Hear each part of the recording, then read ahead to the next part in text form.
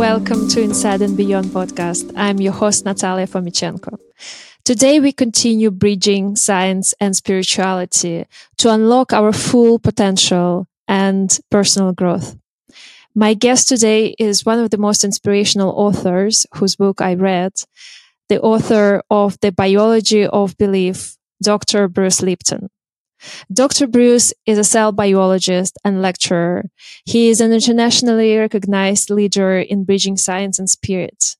Bruce was on the faculty of the University of Wisconsin's School of Medicine and later performed a groundbreaking stem cell research at Stanford University. For more information, please visit www.brucelipton.com. Dr. Bruce, welcome. Welcome to Inside and Beyond podcast. I'm so excited to have you here.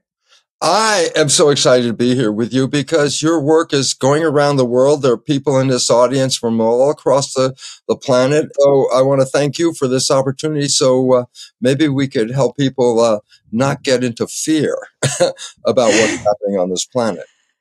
Thank you. Yeah, that's an amazing objective for the topic of today, which is mind and body connection, right? And you've done a lot of work on this field. And one of your books, which is one of my favorite books ever, The Biology of Belief, this book basically challenges the notion that our DNA is the most important determinant in our life. And you argue that on the cellular level, it is the membrane that plays the key role. So could you please explain why it is the case and how a cell membrane is connected to the function of mind? Oh, okay. Well, let's start with the idea that I used to be a professor in a medical school, and I was teaching what most people have learned, that genes apparently control the character of our life. Well, my life is controlled by genes. And I'm just a victim of my heredity. Whatever I've been downloaded with, that's going to manifest in my life. And that's why people are so afraid. There's cancer in the family and they say, oh, I'm going to get the cancer gene, or Alzheimer's, or diabetes, or heart disease. And I go, well, first, let me tell people a very important fact. Less than 1% of disease is even connected to genes. Okay. Oh, wow. And this is incredible. It is, because I say, then where's all the disease coming from? Because we have a health crisis all over the planet. And the answer is stress. Stress is responsible for 90% of disease on this planet. And there's a very important reason. And I'll give you right off number one. When we're in stress, we release stress hormones into the body. And the stress hormones, one of the first things stress hormones do is shut off the immune system. Mm-hmm. And I say, well, this is important because stress is the belief that we're running from a saber-toothed tiger, that something is threatening us. Stress is threat. And so when you're running from a tiger, you want all the energy you can get together to run away. And the immune system uses a lot of energy, but that's for protection on the inside. So, if you've ever been sick, you probably realize you didn't have an energy to get out of bed sometimes. And I go, yeah. So if the immune system's using a lot of energy, and you're trying to run away from a tiger, it's like, no, don't worry about the inside of the body. Worry about the tiger first. Yeah. And so the body shuts off the immune system when we're in what is called fight or flight, when we're in stress, okay? And stress is generated by mind, essentially, it's by a brain. Perception, it's a belief. Two people can be in the same place, and one of them's like, oh, this is scary, and the other one's like, hey, life is great. And I go, wait, they're in the same place. I go, no, it's what you believe is affecting you, not the outside. The outside, is involved with your belief, but it's your belief that affects the whole thing. Back 50 years ago, I did experiments, what's called cloning. Cloning means you put one cell in a petri dish, just one. Mm-hmm. And it divides every 10 hours. So first you have one cell, then 10 hours later, 2 cells, and 10 hours later, 4 cells, and it doubles and it doubles and it doubles. At the end of the week, I have 30,000 cells in the petri dish. But the point is this. They all came from one parent. And I say, so what does that mean? I say, all of them are genetically the same. 30,000 genetically identical cells. So I say, that's how I start the experiment. Then I do what? I put the cells in 3 different petri dishes. So I put 10,000 cells into each dish, but we grow cells in a fluid called culture medium or growth medium. I made 3 different versions of culture medium, slight chemical change. So I have 3 different versions. The culture medium is the environment that the cells are living in. In one dish, the cells form muscle. In the other dish, the cells form bone. In the third dish, the cells form fat cells. I go, interesting. What controlled the fate? Why muscle, bone, fat? What controlled that? And I go, first of all the cells are genetically the same. Yeah. Okay. So I can't say genes caused this. Why? They all had the same genes. I said, so what caused the difference? Muscle, bone, fat. And I said, the environment, the culture medium.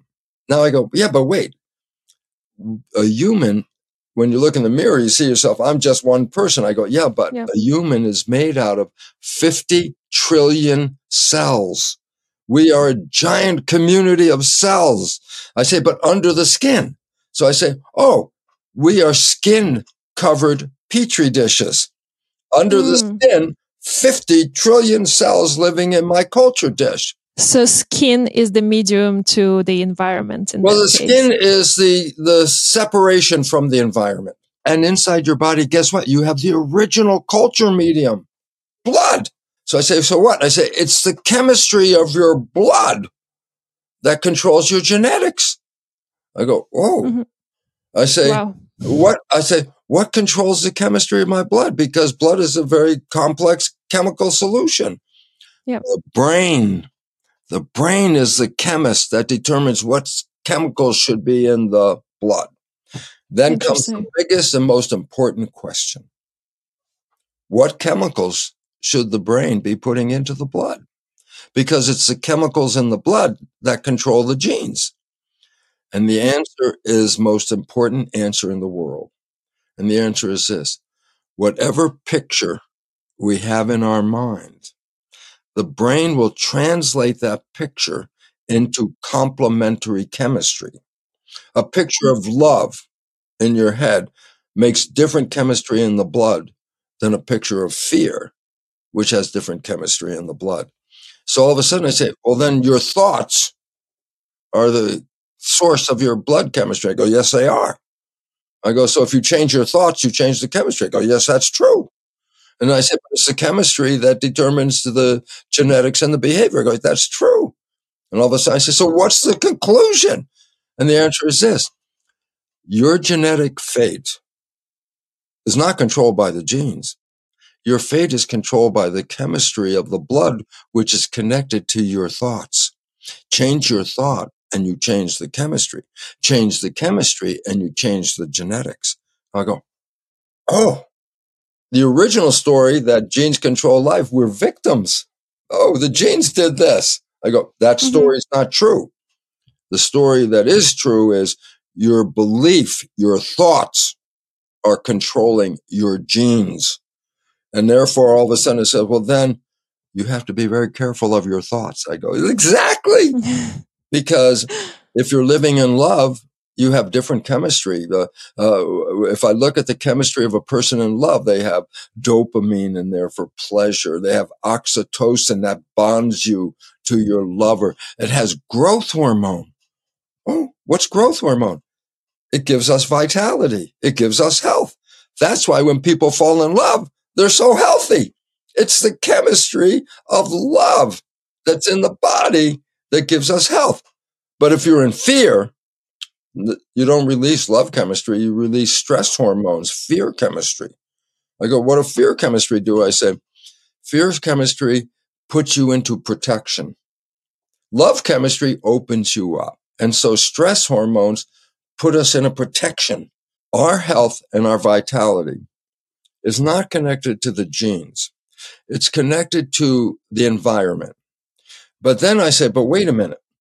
There's an environment outside. Here, I'm in a room. There's an environment outside.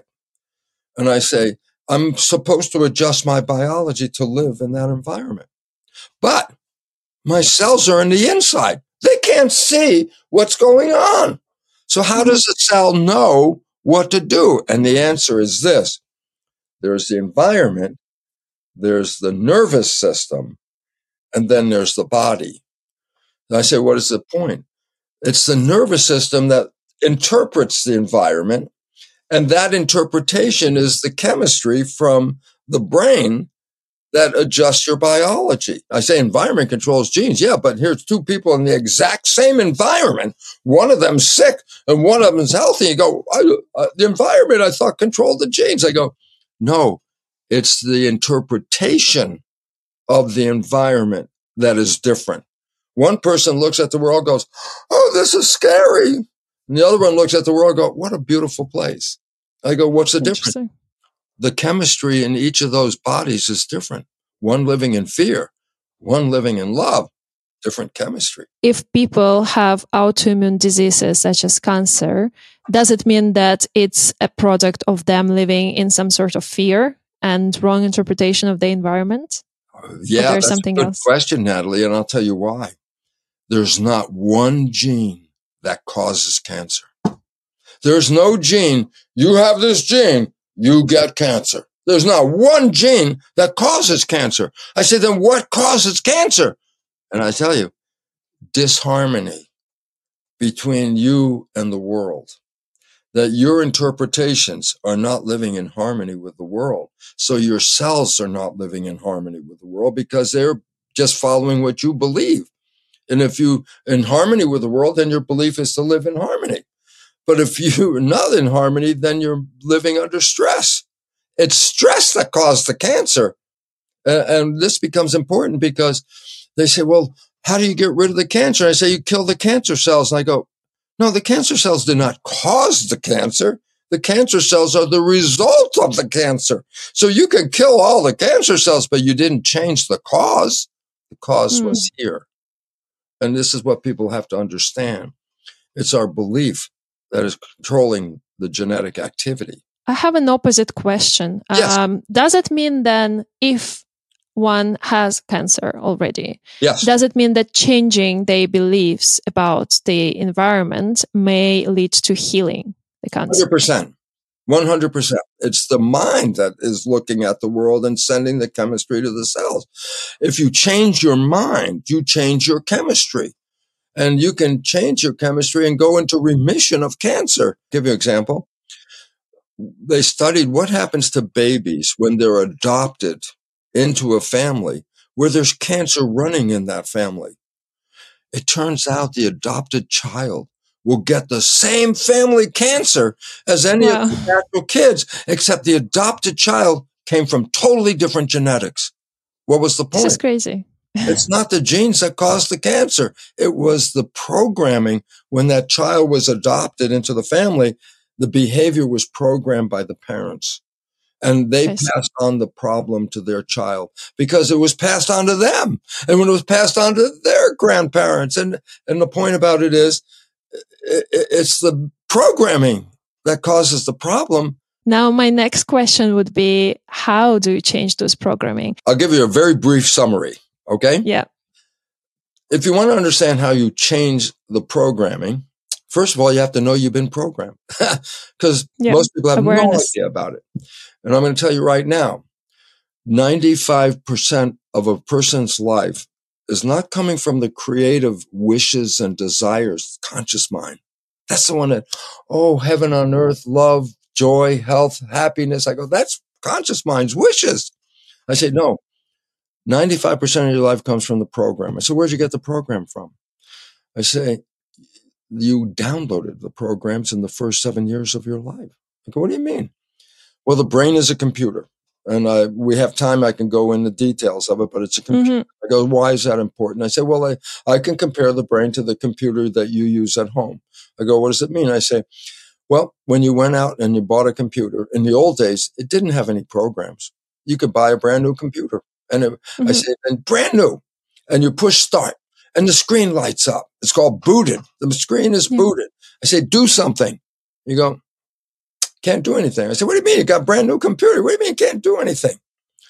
Not until I put programs into the hard drive can I use the computer? This is exactly the same for the brain. The brain is a computer. The screen lights up in the last trimester of pregnancy, the last 3 months before you're born. The screen lights up. The brain is ready. I said, yeah, ready to do what? I said, well, not until you put programs in it. Can it do anything? So the brain of a human, for the first 7 years of its life, it's operating at a lower vibration, meaning when you put wires on a person's head, you read the electrical activity of the head, and we put it in terms of vibration. Mm-hmm. There's a high vibration that we're working with, you and I, right now, and it's called beta. That's like schoolroom working. But when you go home and you relax and the evening, you're slowing down, Alpha. the vibration slows down. The next lower vibration is called alpha. So you're now laying in bed and you're so calm that all of a sudden, guess what? You fall asleep. Theater. And when you fall asleep, it didn't mean the brain shut off, but it meant the conscious part shut off. And the next vibration below, after you fall asleep, is called theta. Mm-hmm. Theta is characterized as imagination and also it's hypnosis. Yeah. And I go, so why is this important? And the answer is this. For the first 7 years of a child's life, the brain activity is in theta as the predominant form. What I say is theta is imagination. I go, yes, of course. Children mix the real world and the imaginary world, imagination. But here's the key. It's hypnosis. I say, why is that important? And I say, for 7 years, a child has to learn how to be a member of a family. A child has to learn the rules to be a member of a community. Nature said, okay, first 7 years, hypnosis, watch your mother, watch your father, watch your community like a video camera. You download their behavior. The programs, the primary programs that are in your subconscious didn't come from you. They came from your mother, your father, your community. They probably didn't answer your wishes and your desires. 95% of your life, you are not using your conscious wishes and desires to control your life. You're using your subconscious programs. 60% of the programs we downloaded in that first 7 years are disempowering, self-sabotaging, and limiting beliefs. Exactly. So how to get out of it? Not yet. I got to first get into it. There are 3 ways to change the program. Mm-hmm. Number one, well, first of all, is this. A lot of people talk to themselves. Don't do this. Don't do this. I'm going to tell myself. My partner, Margaret, always refers to donuts as circles of death. And so I always loved donuts. But then once I started going out with her, it's like, don't eat the donut. Don't eat the donut. So I'm going to try and, tell myself, don't eat the donut. Don't eat the donut. Don't. And then the next thing I find I'm eating the donut. And I say, yeah. It's not working. I go, why not? And the answer is this. Who are you talking to? Don't eat the donut.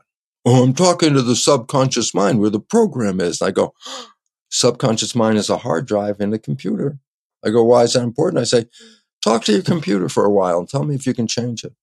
I mean, just talk to it. Hey, hard drive, how about something different? Come on, hard drive, give me that different. I said, you can talk to your blue in the face. You're not going to change the hard drive. I go, exactly. The subconscious is a hard drive. There's nobody in there. It's a machine. So you can talk to the machine, but there's nobody listening because there's nobody in there. It's the machine.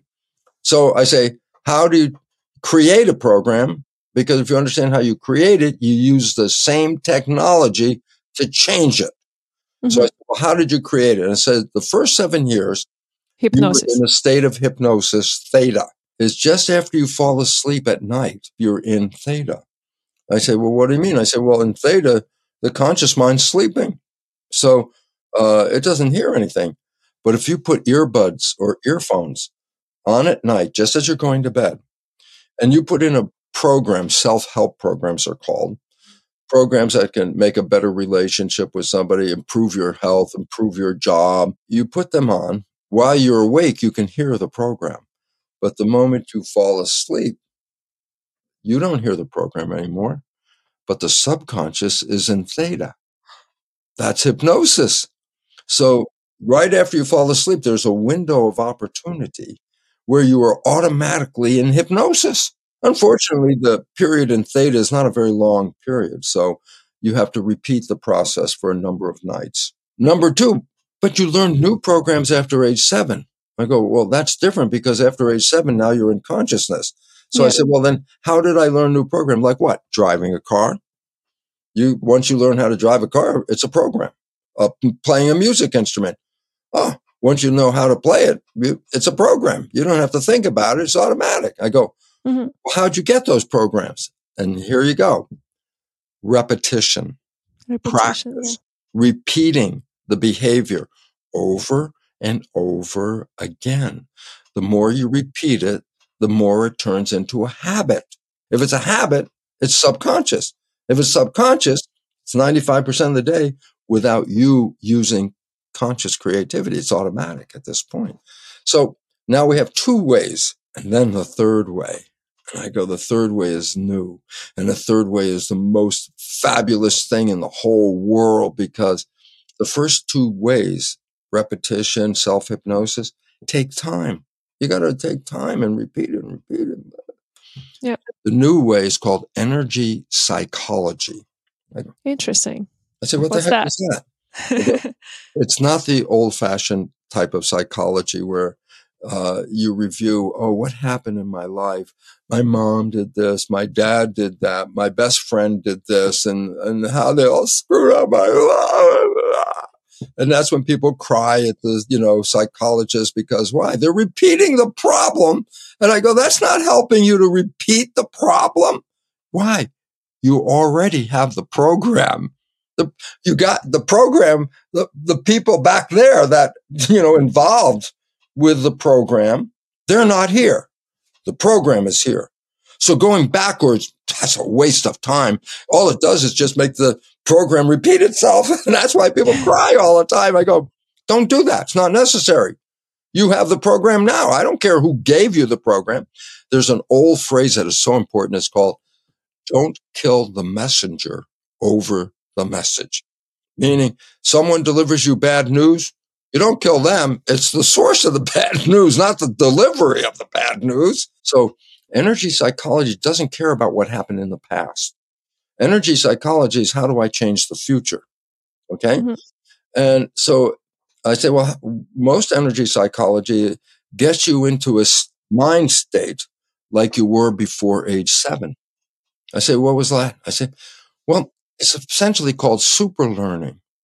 A child under 7 can experience something just once and has a memory of it. They didn't have to repeat it. Under 7, why? They were in a state of hypnosis. Boom, download program instantly. Okay. Well, if you can get back into that state. So it's also hypnosis then? It's a hypnosis, but it's not necessarily, it's a hypnosis with an advantage. If you look at a human brain, there's a line right down the middle. And we talk about the 2 halves as hemispheres, left hemisphere, right hemisphere. I go, the 2 halves of the brains don't have the same function. The left hemisphere is intellectual. The right hemisphere is emotional. The left hemisphere sees the details and the pieces of things. The right hemisphere just sees the whole picture. I'll give you an example. If you're looking at a brick wall, the right hemisphere goes, brick wall. And I say, what about the left hemisphere? Left hemisphere says, look at all the bricks making the wall and all the details. Look at all the bricks. It focuses on the details. When you're under age 7, both hemispheres, right and left, are integrated. They're both working at the same time. So every experience you have has an intellectual part to that experience and an emotional part to that experience. So every experience has an intellectual and an emotional part. But after age 7, they don't physically separate. They functionally separate. So after age 7, you're not using both hemispheres at the same time. But during the day, there's a cycle like a wave. During the day, sometimes you're more intellectual. Sometimes during the day, a couple hours later, you're more emotional. Then a few hours later, you're more intellectual. And I said, what's the point? You're not putting them back together again. You're separating them. If you want to change the belief, You need not just the intellectual part of that belief, you also need the emotional part of that belief to change. So to make a change, you want them to come back together again. That is the foundation of most of what is called energy psychology. If you use energy psychology, you can rewrite a program in 10 or 15 minutes and walk away different. And I go, wow, what a miracle. I go, it is an absolute necessary miracle in the world today, because the world today is in a state of chaos. Today's world is living out of harmony. We're destroying the planet, which means we're destroying ourselves. And we have to change the way life is on this planet. Change life, change behavior. Change behavior, reprogram. All of us need to change our programming. And we need to change it really quickly. And that's why energy psychology is such an important invention to help us. Thank you. Let me just help the people out there, because I say there are different versions of energy psychology. Mm-hmm.